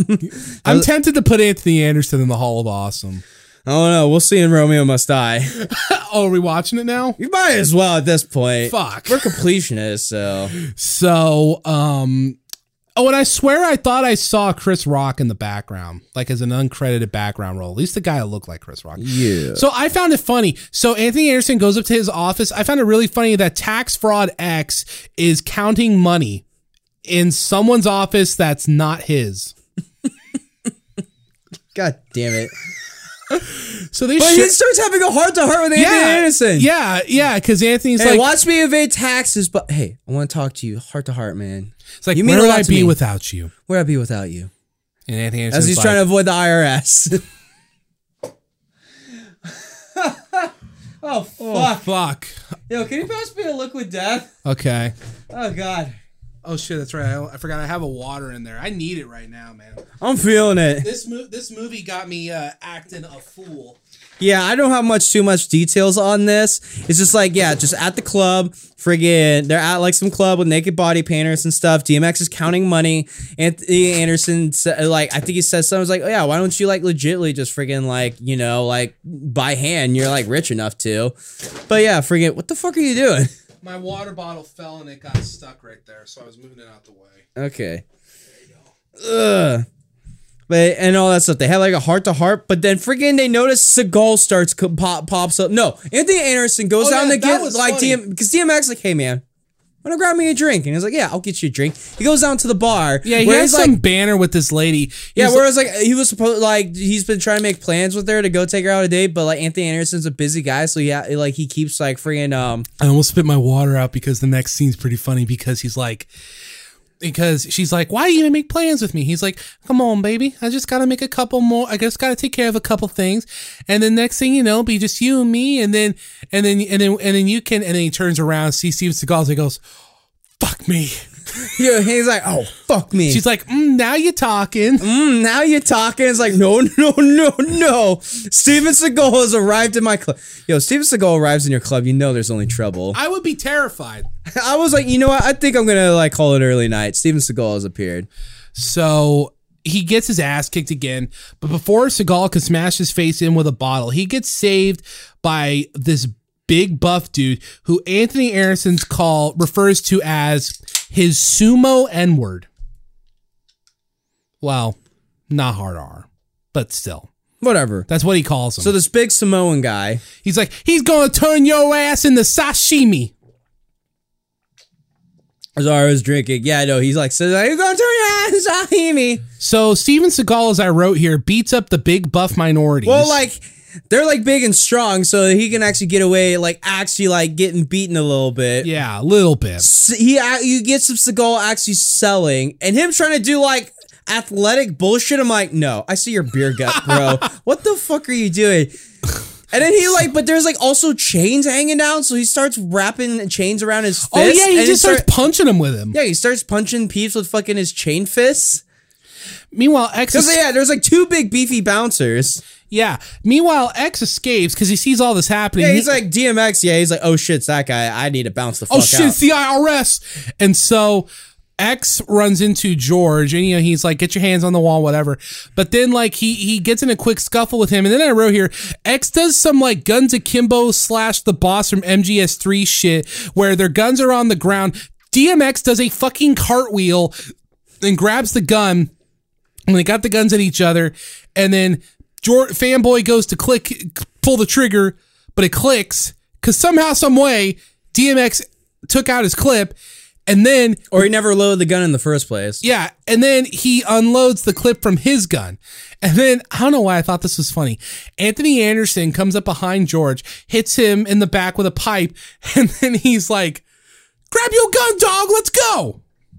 I don't know why. I just thought something about that line was funny. Yeah, so basically, if Anthony Anderson, DMX bounce out. Like, DMX is able to hop over the friggin' like dumpster and stuff. Yeah. Anthony Anderson can't hop over, so he tries to go through the corner, gets stuck. He's like, damn it, man, I'm messing up my Versace. What the fuck? I'm like, what the fuck's a Versace? Yo, it's Versace suit.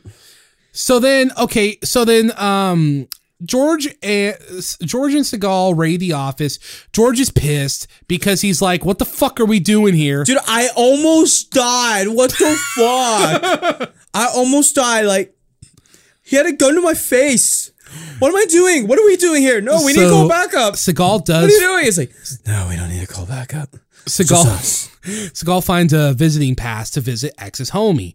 And so then Steven Seagal goes to visit DMX's homie. Now, this was like a 5-minute scene. Maybe it was, maybe it wasn't. I'm going to summarize it all right here. And if you feel that maybe I missed something important, please feel free to fill in. This scene basically goes, Do you know Latrell Williams? No. You sure? You sure? Yeah. Double sure? Yeah. All right. And that's it. Was there anything else in that scene? Yeah, when he went to go investigate the gate, because the guy wasn't gonna say much, so he was just like, he like was doing some exposition dump, talking about, I was like, yeah, so you're locked in with like being caught with heroin and all this stuff, and he's just like, you know what? I ain't saying shit. Okay then, not much I can do here. Bye. Yeah. But here's the thing. Then we get like an even more useless scene, because then we see Montini and like the boys are just having a drink. And They're talking about the best sports guys of all time. And like Michael J. White is like, no, he's like, you know who the best is? Muhammad Ali. He could beat you with his mind. And I'm like, what's the point of this fucking scene? I guess to show that they're friends? Well, it literally was because friggin', he said because again, basically because blah, blah, blah, blah. Sorry. So Segal's still investigating, and then he finds stuff about Montini because like, so wait, basically who locked up friggin' DMX's brother in jail? And he's like, oh, that was Montini. Oh, that was Montini. Well, let me look into this like trail then. So then we see Montini's coming out of the bar. So I'm like, okay. So at least I guess there's something with the scene, and he hops in his car, and yeah, DMX is there with a gun to his head. And then, SpaghettiOs, we find out they were working together the whole time, you guys. X is like, you're like, oh my god. X is like, who the fuck is this baldy, squinty-eyed douchebag following me? And Montekia is like, hey man, Montini, he ain't one of ours. But by the way, I got a fat hit coming. You want $5 million? And X is like, okay, we'll do business. Oh, we'll do business. And their DMX last deal bounces got out. fucked up. So next we see Segal in a fucking strip club. I swear to God, Segal has to do, like, there's a common reoccurring theme in like Segal movies where he has to walk into a strip club and topless ladies. Oh yeah, and then we see what I write here. We see Steven Seagal goes to visit Tom Arnold, who is at a strip club with titties in his face. Yeah, Tom Arnold's chilling there, and he's got titties in his face. That's what's happening. It's a quick scene where stuff technically happens, but it feels rushed. Well, basically, they're like more exposition dump. I think like he like Segal asked him to see if like he can get some information for him, and like Tom Arnold's like, oh yeah, no, I got you, my dog, I got you, I can find you some stuff. I know some people because he's like some weird investigative journalist on some freaking public access television show. Because he did like a story on the mafia. And I guess he was able to, get some information and stuff. So Seagal's like, hey, geek, find out who Latrell Wilson's is. And then we get, like, we see the chief, the lady commander chief. She's out to dinner in a nice restaurant. And, like, she's talking and stuff. Did that actor look familiar she was with? I don't know. But all we know, Segal appears. It's like, God fucking damn it. Why are you always, intruding on people's thing? Tom Arnold's trying to get titties in his face, and now this lady's trying to have a nice dinner. What the fuck are you doing? And he's like, hey, I need to talk to you. So, and then he sits down and he's like, why are you with this guy? He's basically like, this guy's a geek. Also, I think something is amiss. She's like, okay. And he's just like, I think something's going on. So I need more proof though. And then he walks. And then I guess he tells us like she's also part of internal affairs. Yeah, I forget how he found that out. Yeah, I was like, so I also hear you're part of internal affairs. Some of the exposition was conveyed very clunkily. You literally get two people, they sit down, they dump exposition, and then bounce out.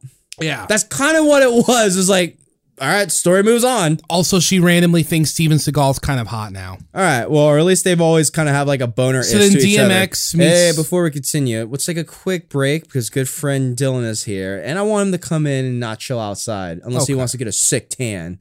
Okay. So, listeners, we will be back in a second. Listeners, we're back. All right, let's continue on the shit. What the fuck were we? So DMX goes to meet Montini, and they go to cut their deal. And then, they show up in an alleyway, and then they get in a truck, and then Montini's like, put this bag over your face. Well, they get into a van, not a truck. Oh, that was a van. I thought it was a truck, my bad. So they go to the place, and yeah, fucking villain reveal. It's not Montini. Literally, it's Michael J. White. Literally, he turns around in a chair, and what does he say? He's like, welcome, or something. He says some cheesy shit. He says some cheesy villain line, and he's like, I always wanted to do that. Like straight up, he's like, I wish I had a cat. That was funny. So basically, the idea is at this secret location. I just wrote down, Montini runs to DMX. Montini's dirty. Oh, wait, no, this is something else. Oh, my God, where the fuck am I? So the idea is they're to help DMX. Where the fuck am I? God. To help. Oh, yeah, right. Montini picks up DMX and runs into Michael J. White. Dun, dun, dun. We just said that. Yeah, but I'm stupid. So the idea is to help DMX move his drugs across the country. They're going to sell DMX heroin-soaked T-shirts. Yeah, so I guess the thing is like, all right, well, for us to move all these giant units of heroin that we have stolen, we found out in a way through the power of freaking Dexter's Laboratory science wizardry, we can like put the freaking heroin, we can turn heroin into a chemical that could lay it into the t-shirts, and thus we can use the t-shirts sealed up in a package that could be undetectable and move it anywhere in the freaking United States. I'm sure that can't be real. Yeah, but this is Steven Seagal movie.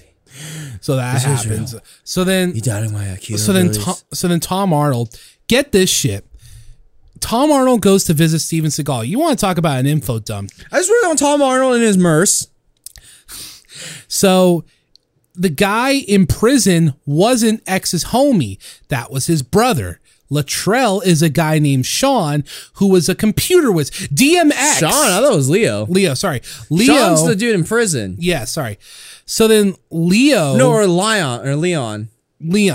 Whatever. So Leon. DMX is a computer whiz who made a killing selling cheap shit at this website called 999. Yeah, because during the friggin' around like the Y2K, early 2000s, there was a .com boom.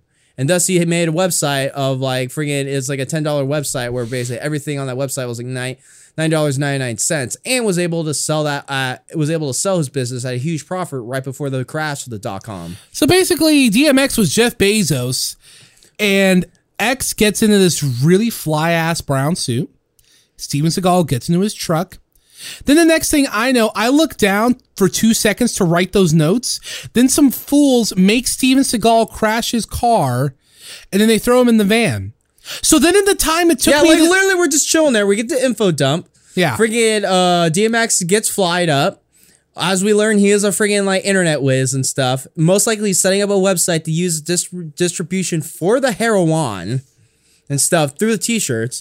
So then Seagal just starts driving and then he crashes. So then in the time it took me to type that, then it had been revealed to Seagal the cops were corrupt, and then he was already in the middle of making his escape. Kicks a bunch of dudes fall out, whatever. Well, like literally he's like handcuffed, tied up in the van, and they're about to kill him, but he's Steven Seagal. He does some Steven Seagal bullshit, and the fucking van like flips over. It's like, no, they were gonna like put a friggin' poison needle in him. Yeah, but he was able to like kick Montini's hand, and like he stabs the friggin' like driver with the poison needle and stuff. And it's just like they're having a freaking like crazy battle, and eventually the friggin' like the van turns on, gets on fire, and like it just like the van like slides down. It's like sliding across this fucking like intersection and gets hit by a friggin' dump truck. But Steven Seagal's already like out of the van, and Montini and the friggin' Wiener Schnitzel bro is already bounced the fuck out. The pacing in this movie is so whack. Oh god, yeah, no, pacing was hella whack. So then he manages to escape. X rolls up to his apartment, but then Steven Seagal just shows up out of nowhere and punches DMX in the face. Yeah, it was like Montini kidnaps Seagal, and a fight in the van, random car explosion. Now a quick cut to Seagal and DMX fighting now. It literally was like, okay, we see DMX, he rolls up in the Lambo, and like, oh hey, there's Seagal. What the fuck? That was quick. We just watched you just like escape death from a van. They have a back and forth fight that, for different reasons, I'm pretty convinced neither of them are capable of having. And Seagal, what are you talking about? It's you doubt my ability of AKIDO? And Seagal is you up. And Seagal is basically There's no like tough guys in Hollywood. I'm the only tough guy. So then Seagal basically asks him, "Why do you want to kill me?" And X is like, "You don't know the plot, son. Follow me." So he takes him inside his apartment. Okay, check this shit out. Not only was DMX the first Jeff Bezos, he was the first Twitter. He says, people talk about police corruption, but no one actually sees it. I'm going to be the first one to show it to everyone on the internet. Yeah, so I guess they have the ability for fucking mini cameras, and then and DMX has been doing a thing where he's been videotaping, collecting footage of all the dirty cops, and all this footage is like... all of them. Oh yeah, also Eva Mendes is in this movie too. We forgot to mention that. I was going to see how far I could go without mentioning her, because I forgot to mention her, because she actually walks by when Anthony... Yeah. She walks by when Anthony Anderson was getting his ass whipped and getting like handcuffed to the grill, and now she's here showing off the fucking like all the video she has footage. One more scene at the end. Yes. But honestly, I didn't write her in my notes because I was like, she does nothing to the plot. Yeah, she's just there. Water. So now we learn that that's going on, and he has footage of Montini and Strut, the deals with them and everything. And we learn X's brother really was framed, sort of. The cops wanted their own dealers on the street. They didn't want other dealers. Yeah, they wanted their controlled X's dealers. brother was for sure framed. So Seagal, and he's trying to like exact revenge by taking down the whole precinct with his internet wizardry. It's just DMX being a computer whiz. That's so weird. So Seagal goes to meet with the commander lady. He ain't a computer whiz. He's a hella rich guy. I guess he made his money through like computer wizardry. But he's more of like, I'm rich. So he goes... And I avoided the IRS. He goes to meet the commander lady on top of a parking lot. And he's basically like, these guys are corrupt. These guys are corrupt. And she's like... You got any proof? And then Montini just pops up with a gun and starts shooting. He's like, why? Like, you're just like, you're proving. It's like, he's like, is that enough proof right there? And it's like... Wow. There's so much, the pacing's so weird. Like, there's a part in the movie where the shit's going by really slow, and I'm just like, man, this movie is kind of just boring. Then a lot of shit starts happening, but it's not even exciting. It's just like haphazardly schmozzed together. Yeah. But then, so then a chase happens. For some reason, Montini himself is leading the chase, even though that's probably not a good idea. They're dodging and weaving, getting shot at. Eventually, she breaks out of a parking structure. It's not a bad chasing. It's not like it's pretty super exciting. Yeah, it was a pretty. I would say it's good. Whatever. Just it feels like it was the director's first one. Whatever. They're mobbing through a freaking parking structure. The chief just like jumps the freaking out of the like parking structure, and they're just running through whatever downtown. Just a huge chase scene and stuff. But then, I guess they like at one moment the freaking chief like crashes into a freaking construction vehicle and she dies. Yeah, but like you see like Seagal just like magically eject out. She like, and I wrote down like, wait, she's dead? And they show her like smashing into the windshield too, and I was like, she's dead. I'm like, well, she's dead, but like this movie, like I thought she's dead, but then you find out, wait, she's dead. I was kind of bummed. Yeah, not gonna lie. Yeah, because freaking Seagal just somehow like magically ejects out of the freaking like Range Rover. Then he jacks some dude's Ducati, and then like the chase continues as he's just mobbing around on a bike. And then eventually he's able to ditch one of the cars because one of them gets hit by a dump truck. No, there was a thing. He like runs down an alley. Yeah. And there was a thing where a truck with their friggin' backside is down, and like the friggin'. This is the second car. Yeah, whatever. You just tell it. Okay, well this ends the chase. Like you said, there's a truck with its loading thing down or whatever. Loading platform thing down. And so he slides under it on the motorcycle because again, he's Steven Seagal. He can just do that. Let's Steven Seagal can do that. And then the car, because they went to a homeless camp to get there, and then there's a blanket on the car. They get it off, but it's too late to stop. The top gets cut off by the thing. Steven Seagal's back against the wall. Car's coming right for him, and then Steven Seagal, who I guess is an Olympian level athlete, he just vaults over this fucking car. He jumps over the car. He doesn't like put his foot on it and like runs up. He doesn't get out of the way. No, he just jumps over the car. Yeah. I'm pretty sure when I guess those guys are dead. He can't do that. Whatever. And then very convinced. And then we get Seagal calling his old chief from his precinct. And he's basically like, I'm going to summarize the scene really quick here. He's basically like, look, chief, you always said, I thought before I act. Well, now I'm thinking. I've had a very minuscule amount of character development. Could you please help me? And the chief, who a second ago was like, bro, what the fuck is happening? There's an AP beat out on you and your chief's dead. What the fuck? And he's like, can I have some backup? Hey, I need some backup. I need some backup. And he's like, okay. And then he goes to the fanboy, which we see him and his family. Yeah. And it's in there, it's like, so you might die, but if you succeed, you'll and his wife, who has no dialogue, just looks very solemn. It's like, you got this.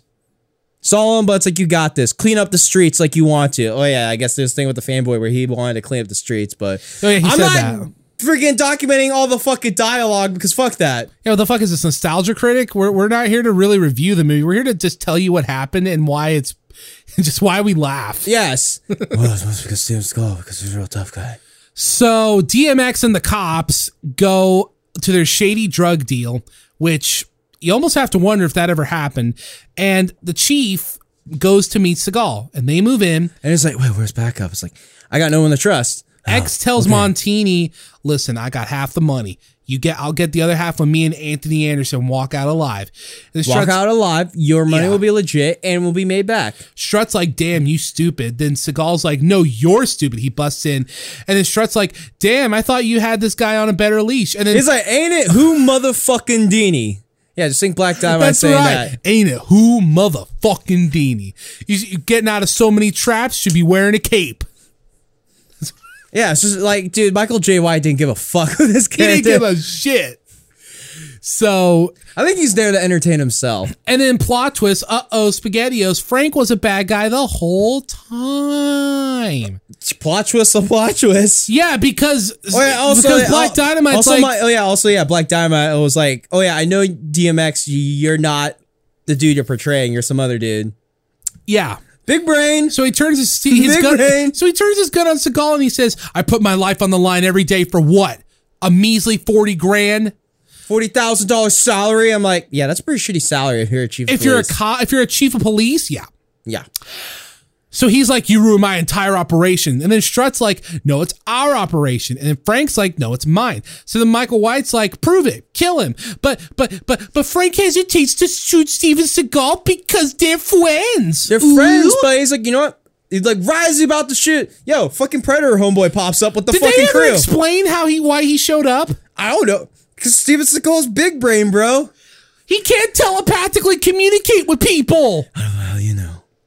You doubting my ability? AKIDO.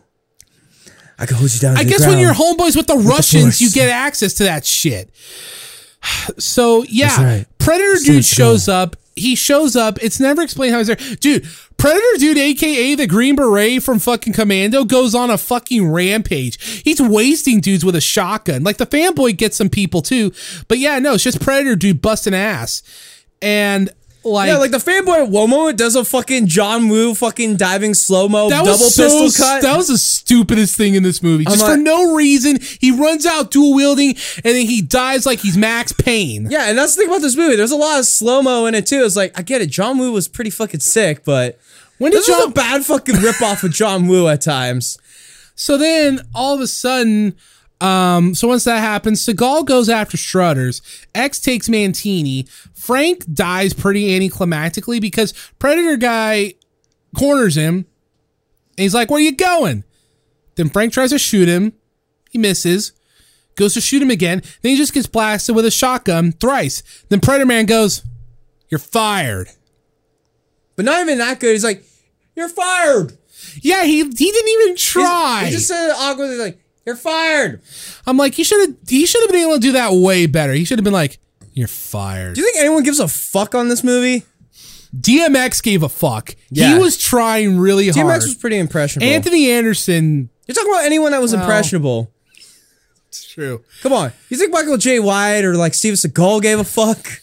Oh, I know Michael White didn't give a fuck. Oh, yeah, I know. It's great too. So, meanwhile, the chase for Strutters, Seagal gets shot by the German dude, who again, he gets gunned down kind of anticlimactically after all his buildup by George.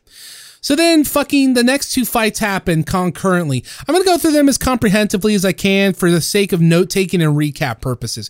So basically, DMX goes into this room. No one's there.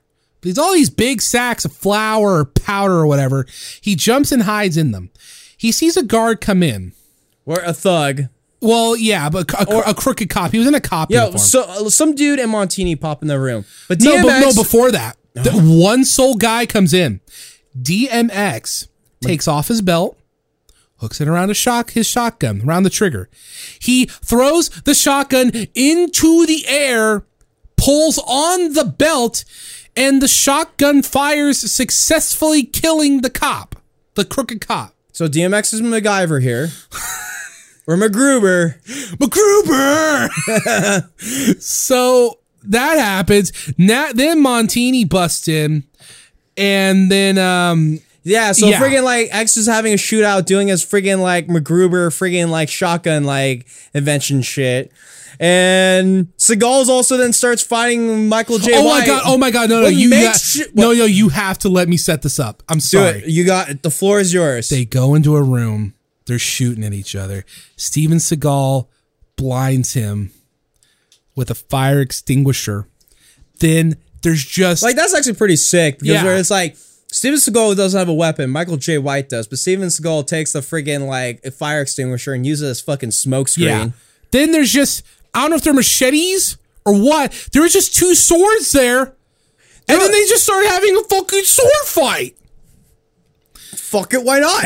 They look like, I forget the name, they look like the weapon I used through my playthrough of Dark Souls 3. It's just these big, weird, half machete, half sword sons of bitches. Yeah. And it's like, what the fuck? Wait, when we get a sword fight going?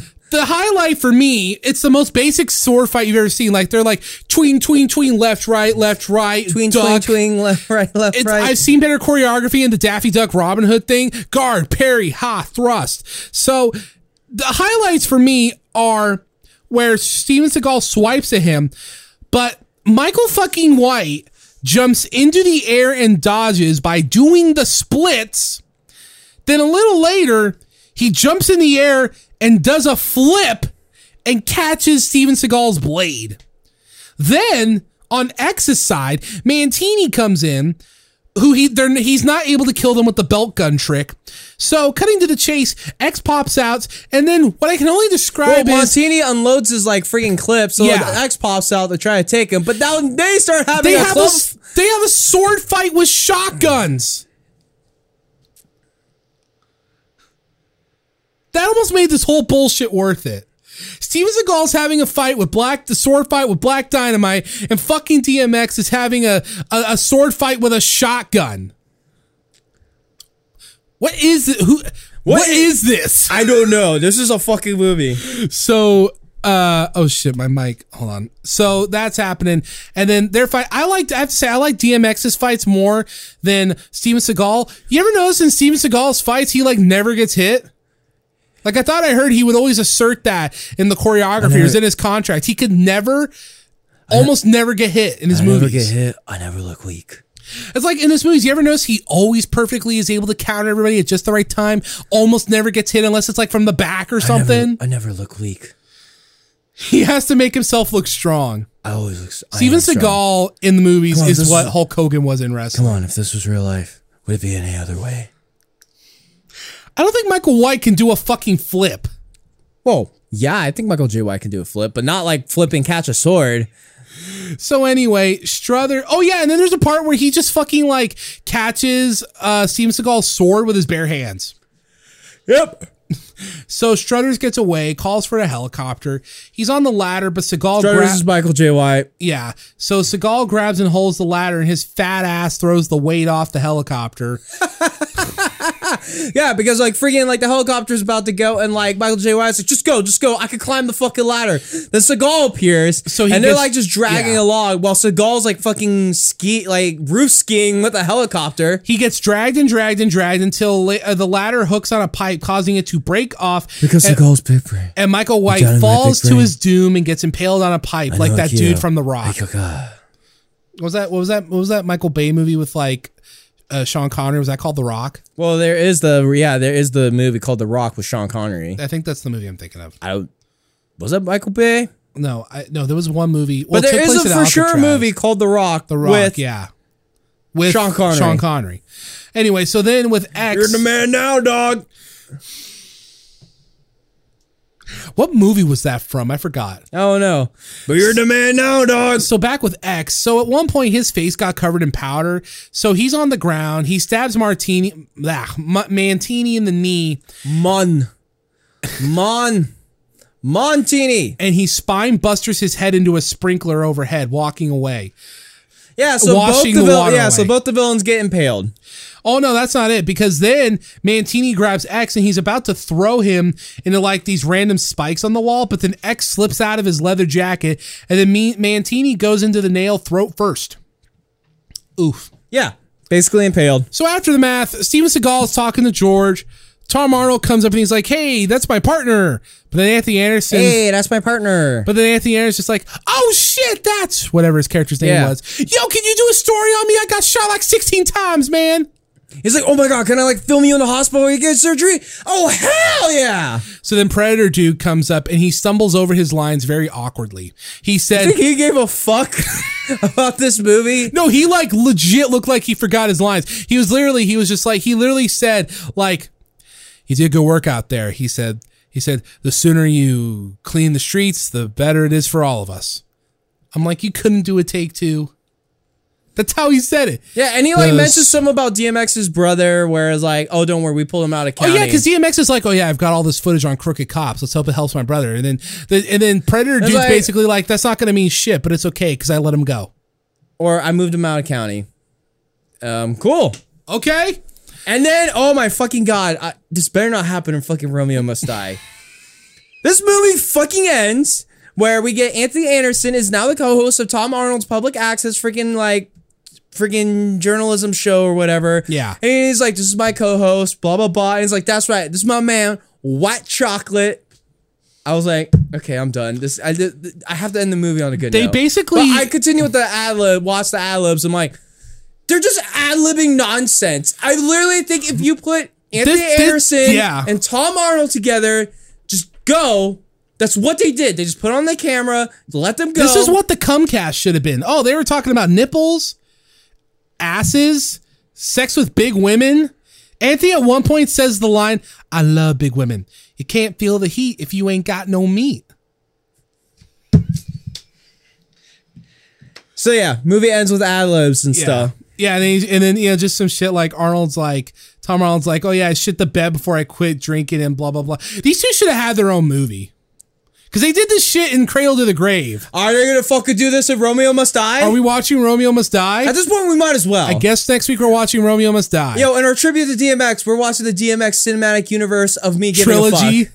I don't know if he does anything else after these movies, but I'm like, these are the movies that were on television. These are the ones I only give a fuck about. Whatever. We're going back to fucking Jet Li. I think this was like this was like his breakout movie. Yeah, in the West. Yeah, this was his like breakout movie in the West. Romeo Must Die. Any quick roundup thoughts of Exit Wounds before we head on out of here? I was going to say, if you want, DMX apparently did a lot more movies. Well, I know he did a lot more movies. There's like one movie where he's just a total fucking GTA character, freaking sketchy villain boy. Is it called Pimp? I don't know. Beyond the Law? No, I have to look up Hood's. I gotta go to Hood Cinema's freaking YouTube channel to figure out. Anyway, but yeah, no, there's nothing else I could say. The only thing I could say is this movie was a bit more boring than Cradle to the Grave, but I also feel like for some reason it made almost for a more entertaining recap. Dude, they just jammed a fuck ton a lot.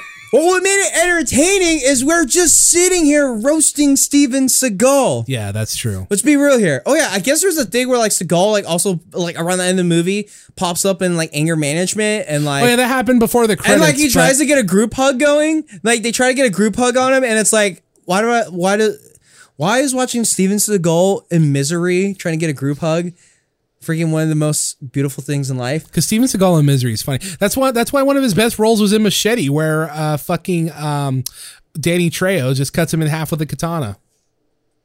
I don't know how the fuck he got away with that. But Robert Rodriguez, would you cross Danny Trejo? Robert Rodriguez is a very influential dude. Yes, bro. He made fucking Spy Kids like on nothing. Yeah, I don't think he even spend like a 6-digit number. I'm gonna look that up.